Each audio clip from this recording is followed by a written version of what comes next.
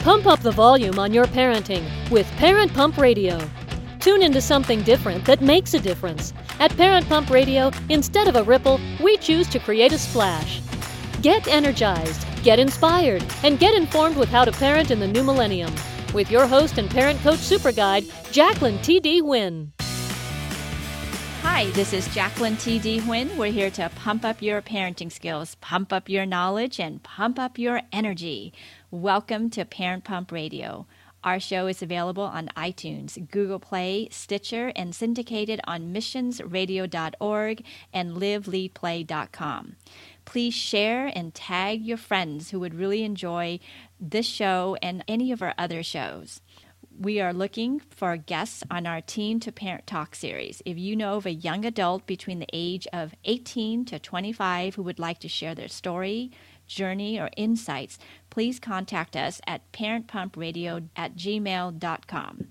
Last week, we talked on neglect and isolation, and this week we are going to focus our second part on the abuse and how it affects the brain. Our guest is a world-famous neuroscientist, international best-selling author of numerous books, and a popular speaker on issues of mental wellness and global harmony. His extensive and rejuvenating works of science and philosophy has taught how the basic awareness of the brain can completely redefine our perceptions of life and help us live better lives. He has written 31 books on the human mind that covers a wide range of topics, including religions, relationship, parenting, education, discrimination, and various other issues of the society. As a leading thinker and neuroscience expert of the world, he has been bringing the awareness of the mind and the brain in the corporate, education, healthcare, and other sectors of society. So, ladies and gentlemen, I'd like to introduce you to Abhijit Neskar. Hi, Abhi. Hello, Jacqueline. Welcome back. Pleasure to be here again. Yes. This week, let's tackle this topic about abuse. Before we do, tell me about how the brain works again for those listeners who weren't tuned in last week, just the development part of a child's brain. Let's just do a recap on it in brief. Yeah. The human brain is unlike any other animal brain. In the animal kingdom, those brains are born almost prepared for the things that they need to do in the wild. A dolphin is born swimming. A giraffe can walk in an hour after it's born. But the human brain is born almost unprepared. So it's born with the neurons, almost all the neurons that are there and as same as in an adult, but the neurons are not interconnected. So those neurons start getting connected until about 2 years of age. And after that 2 years, those connections that we use in our daily faculties, daily life, those connections get stronger, and the connections that we do not utilize, they fade away, they get erased. So this way, the brain acts as a sponge. A baby's brain acts as a sponge and a mirror. The environment it is in, that influences the development of the baby's brain. In a healthy environment, the brain develops in a healthy manner. Unhealthy environment leads to various other mental issues and other kind of issues that will trouble the person throughout their lifetime. The impact of what we're talking about this week is abuse can be detrimental. And when we're talking about alcohol, drugs, and even mental illness coming into play outside of just the regular abuse, this can be very detrimental just to society, just not alone in the family, but as these children are now going to the workforce and as parents, how do you see it affecting society? It is going to create basically deteriorating society. The society itself is going to get really shallow because the individuals who construct the society, they are being abused as kids. And when they are being abused physically or even psychologically, mocked at and laughed at even at their home, at their family, which is supposed to be the safest place for them. But that is like it's their home, yet it is not their home. So their brain is not in a healthy environment to develop healthy social skills, develop healthy emotional skills, And that is just the basic thing. The higher levels, at the extreme levels, that kind of abuse leads to serious mental issues that are going to affect that person. And when that person joins the society as an adult, the society itself is going to suffer from those mental issues. And again, we also have today that most of the society does not even recognize the mental issues in the first place as a kind of normal human problem. So in that case, many of them are going to hide those issues. And when they hide them, those issues get even stronger, even more deteriorating on the person. So it's going to damage the individual. Is there anything else about the impact of abuse on a child that you can tell us? There are a lot of things about abuse, because when we were talking about neglect in the last episode, we were talking about basic emotional capacity. So those are also involved here already, because as we said, that neglect is a kind of implicit abuse. But direct abuse is an abuse, especially when we are talking about physical abuse. Let's just say slapping or a kind of hitting with a hard object or all those stuff, especially if that is done anywhere near the skull, anywhere near the head, any kind of damage to the brain can lead to severe neurological conditions. When the brain is directly damaged with that, also when we are talking about abuse, often parents, when they get too angry, they just get hold of their kid and they shake. Yeah, shaking baby syndrome. Yes, that also affects not just the brain, also the spinal cord. And in many cases, in extreme cases, that can also lead to brain damages, and it can even lead to paralysis. So what about corporal punishment like spanking? Because there's a lot of people in our society, this world, that believes in spanking. And they're just hitting the butt or they're slapping the child across the face. How is that damaging? Slapping the child across the face is again damaging to the brain, but it is also more damaging to the hearing. A person, slapping can often lead to partial or complete hearing loss. And it can also affect the brain in areas such as pituitary gland and hypothalamus, which are also connected to a healthy development. It can also impact on the proper physical growth of that person. How about the butt? The butt, in case of spanking, it may not be directly connected a kind of brain damage, but it is a kind of connected to psychological punishment. So there again, it becomes psychosomatic, which is when the person is, in this case, the person's mind is being punished, not physically directly. Yes, it's hurting a lot, but it is not directly on the physical damage side to the brain. It is to the mind directly, because the person, when it is happening on a daily basis, the person loses the capacity to connect with their parent as their parent, but they more see this kind of hostile environment in home. So why do you think parents become abusive? Often cases, parents may have been abused. They had abusive parents of their own. And there are chances that they become abusive when they grow up. So what happens is when they grow up and they become parents, the first thing that they need to do is to prevent it is they need to recognize that if they have been abused as kids, so there is a possibility, especially if they have been abused at an early age. As I said, that the brain, until about 2 years of age, the brain is connecting. After that 2 years, that is the time when a person's real character, personality, the mental domain, all that comes in. Because then as the person is beginning to have his own thoughts and imaginations and various cognitive capacities, being able to tie their shoes on their own, they are developing various motor skills. So especially right after 2 years, that is the time that is most sensitive. So the earliest a person is abused, that keeps a long time mark on that kid. And when that kid grows adult, those brain damages that are already there, they're not going to go away like that. So that is very likely because that person also becomes prone to anxiety and stress level and high level of aggression that affects the person's execution of anger, because the anger is directly connected to the prefrontal cortex. The healthier the prefrontal cortex is, they can keep their emotions in check, because all our emotions and all that, our emotional elements, whether it is anger, happiness, and all that, they're coming from the limbic system. The limbic system creates all our emotions and everything, emotional center of the brain. But they are coming through the controlled gateway of the prefrontal cortex. But when the person has had an abusive childhood, and they've been abused by their parents, their limbic system gets more active and stay more active. So they have less healthy prefrontal cortex. So which means that they have less control over their emotions, whether it is anger and stress and anxiety. And when they do not have an actual neurological control over their emotions, it is impossible for them to be able to not hurt their child when they are angry. So I'm involved in being a member for a couple of groups here in the U.S. involving prevention of alcohol, substance abuse, and also mental illness.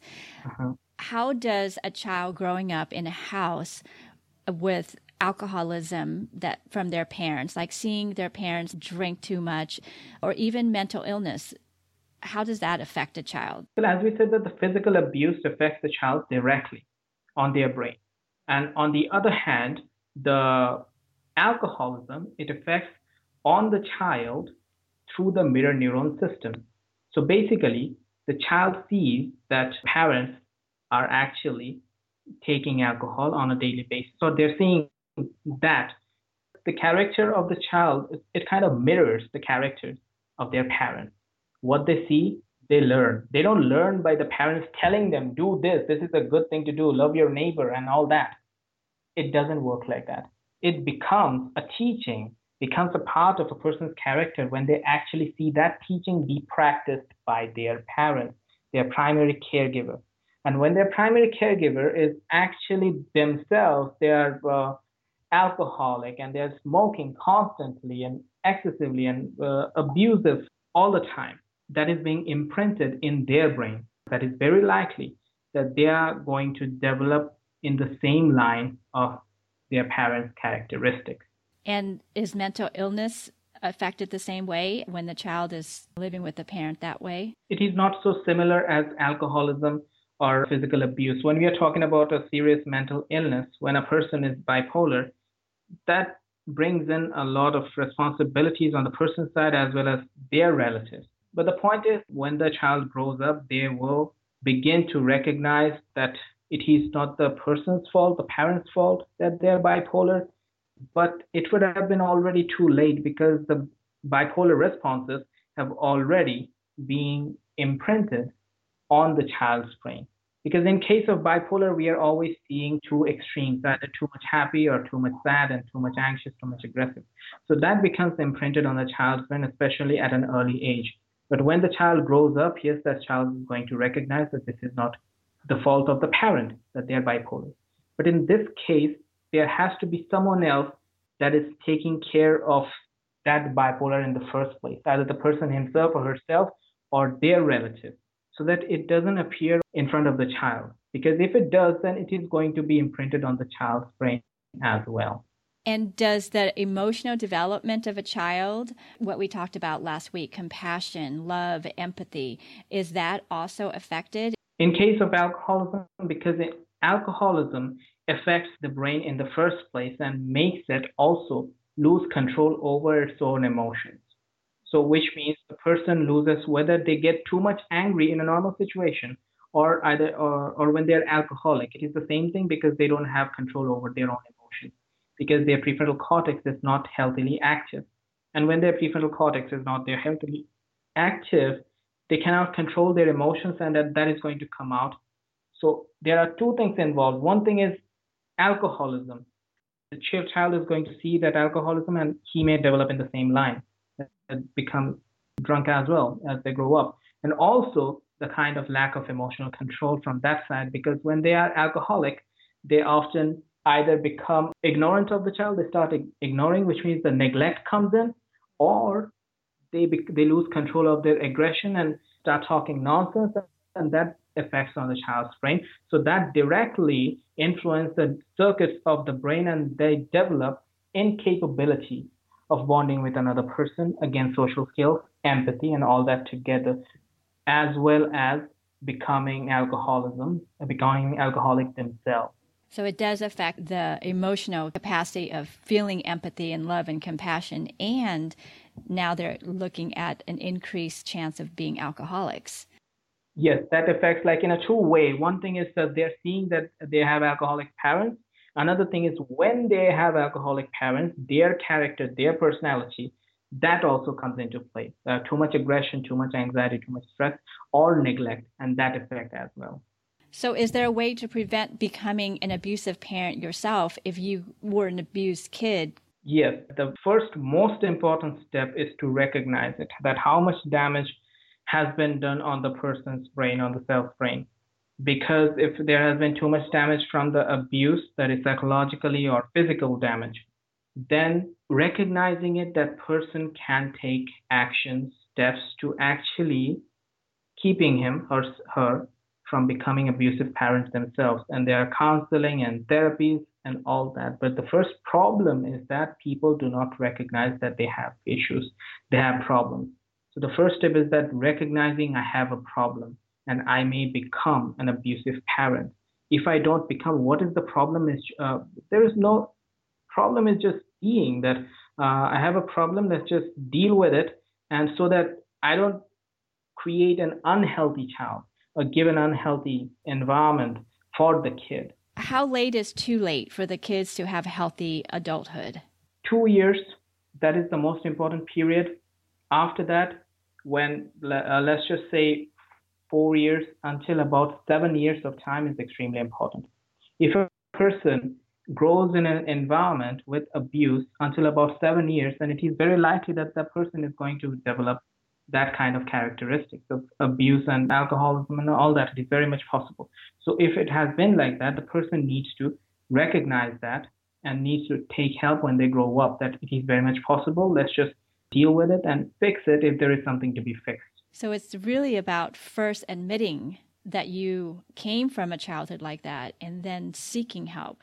Is there a way to do it yourself, self-help, like reading books? Or is this, if you came from an abusive family, if you really need to reach out to someone else to help? The reaching out to help, that is an important step. It is very much important. Again, if there are some children or teenagers who can recognize this at a very early age, unlikely but possible that they can recognize that I have been abused. So meditation is the most effective way to make the brain healthy. And you can do it yourself as a parent, or when you do it, your kids start to do it as they are seeing it, you are doing it. Yes. So it is both healthy for you and the kid. And the earlier a child does practice meditation on a daily basis, they don't need to do it like 30 minutes. They can just 10 minutes or 15 minutes every day. And that's enough to do a little bit of fixing in the brain if there has been any damage there in the first place. So it is the most effective way of helping yourself. I know meditation changed my life. At first, it was very difficult to quiet the mind, but it does. But that is the problem. We often try to quiet the mind, but we cannot quiet the mind. So the brain needs to develop some connections to silence itself slowly, naturally. And the more we try to force it to quiet itself, it cannot. It's resisted. So it is just like sitting in silence and just be in the flow, and eventually the mind become more silent. Yeah, it's like any exercise. It takes some practice to get done. Yes, meditation is the best exercise for the brain, like jogging is for heart and all the physique. Meditation is the best exercise for the brain, both for the kid and the parent. Yeah, and like you're right, your kids will emulate you, because my kids, they'll go on to their iPad and pick out whatever song or guided meditation they feel they need at the moment, and they'll just listen to it on their own now. Before I used to have to gather them together, but now they'll do it on their own. Yes, the earlier they see that because especially the kind of curiosity, it is more active in an earlier kid that at a very early age, 3 years, 4 years, asking too many questions and why and all that. So they are more curious than a teenager. So they are going to start emulating much more than a teenager. And when they do it at an early age, it already develops the brain in a healthy fashion. So what are some steps that parents need to take right now if they realize they're abusive to their children? If they are abusive to their children, first step is seeing that they're abusive and they don't feel guilt or any kind of shame in recognizing that they're abusive. First step is to recognizing, then seeking help from a counselor or a therapist or psychologist. And on top of that, at home, practicing meditation. So seeking help plus practicing meditation at home. Wow. Okay. So that meditation it's almost like a prescription. It actually is a prescription because we are more finding out the positive impact of meditation unlike ever before because we are more studying the brain actual in the moment what's happening when a person is practicing meditation. We are finding out that in a few studies we have found that just with the practice of 8 months of meditation, the brain becomes a few times healthier than a person who does not practice meditation. And when brain becomes healthier means the cerebral cortex, which are all the executive skills and self-control and all that analytical skills, they become healthier when that cerebral cortex is healthier. So it actually grows stronger connections, which means healthier connections, and that gives to healthy mind. Absolutely. Now, I'm looking at the children of, like we talked earlier, parents can't see that they are abusing the child. What are the signs of abuse when the children are being abused? Can society or people around, like teachers, can they recognize it? Often abused children grow distant with their peers. They don't engage with their peers like a normal kid who does not have an abusive parent. So in this case, this kind of distance, not being able to mingle with their peers is the best sign that they cannot communicate in a healthy fashion. But again, when we are talking about communicate, so we are not directly mentioning that it is directly connected to neglect or abuse, but it is one of the signs that it is possible that the person either is getting neglected or abused, or perhaps he or she has some kind of communication difficulty. So that kind of distance between his or her and the peers is a most important sign that the society or the teachers that they need to look for. And also, if they get too much anxious and stressed almost instantly, if they start panting or panicking very instantly, so that is also a sign of abusive parents. Anxiety attack, right? Panic attack is what you're saying. Yes, panic attack, right. Stress and anxiety. I mean, it's so hard to really gauge what stress and anxiety is and how much is too much. There's no barometer, or is there? In case of stress and anxiety, there is not much parameter for them to really recognize it. But again, when a person is panicking, that is in case of panic attack, that can be recognized. The breathing gets heavier and the person starts sweating and shivering. And so those are common symptoms of panic attacks, and that means that extreme level of stress. Otherwise, in usual circumstances, normal stress and anxiety, they're very much unrecognizable. Otherwise, panic attacks, they can see some signs that unusual behavior. And one of the things I learned was stomach pain is very related to anxiety and how the brain develops too, because I guess that's stomach pain is where it holds it. The stomach pain is again connected directly to a kind of higher stress level. So it is a kind of psychosomatic response. When the mind is getting too much stressed, again, person starts feeling too much heavy in the stomach. It is like the opposite of when the person feels butterfly. So butterfly in a good way, but this kind of stomach pain or heavy stomach in a bad way. When there are high levels of stress hormone, it affects the entire body. So it's not just about feeling stressed and anxious. It also makes the person feel something going on in the stomach. Usually doesn't have to be always just pain, just could be simply a kind of tension in the stomach. Yeah, and I heard extreme constipation. Yes, it is directly connected to the process of digestion. There is a kind of energy battle goes on between a healthy brain and rest of the body. The brain is very tiny, yet it takes about 20% of the body's energy. And that's why there is always a battle between the brain and the body, who is going to take more energy. And when the brain is very much anxious and too much stressed, it takes a lot of energy from the food, which again puts a lot of focus and tension on the digestion itself, on the stomach itself. So it is like directly the stress level can also put focus and pressure on the stomach, which then puts directly connected the pressure on like the symptom becomes constipation. Yeah. We have to look when it comes to anything related to the stomach, digestion, stomach pain, constipation, that there is a correlation to the stress and anxiety. There is direct correlation, yes, but not always. If a person is just having a normal constipation, we cannot say it's suffering from a kind of mental issue. But yes, there is a correlation. In extreme cases of stress, it doesn't always only come with constipation or stomach pain, and they also come with headaches and lack of sleep, Probably loss of appetite, right? loss of appetite, right? So there are a lot of things that actually come together with extreme levels of stress and anxiety. Because when the mind is not healthy, the entire body is affected. And when the mind is healthy, again, the body is affected in a healthy fashion. Can it also affect the physical growth of a child? Yes, it can. When we say that it affects the body, which means we are talking about the mind is unhealthy means emotional, cognitive, all those kind of deficits.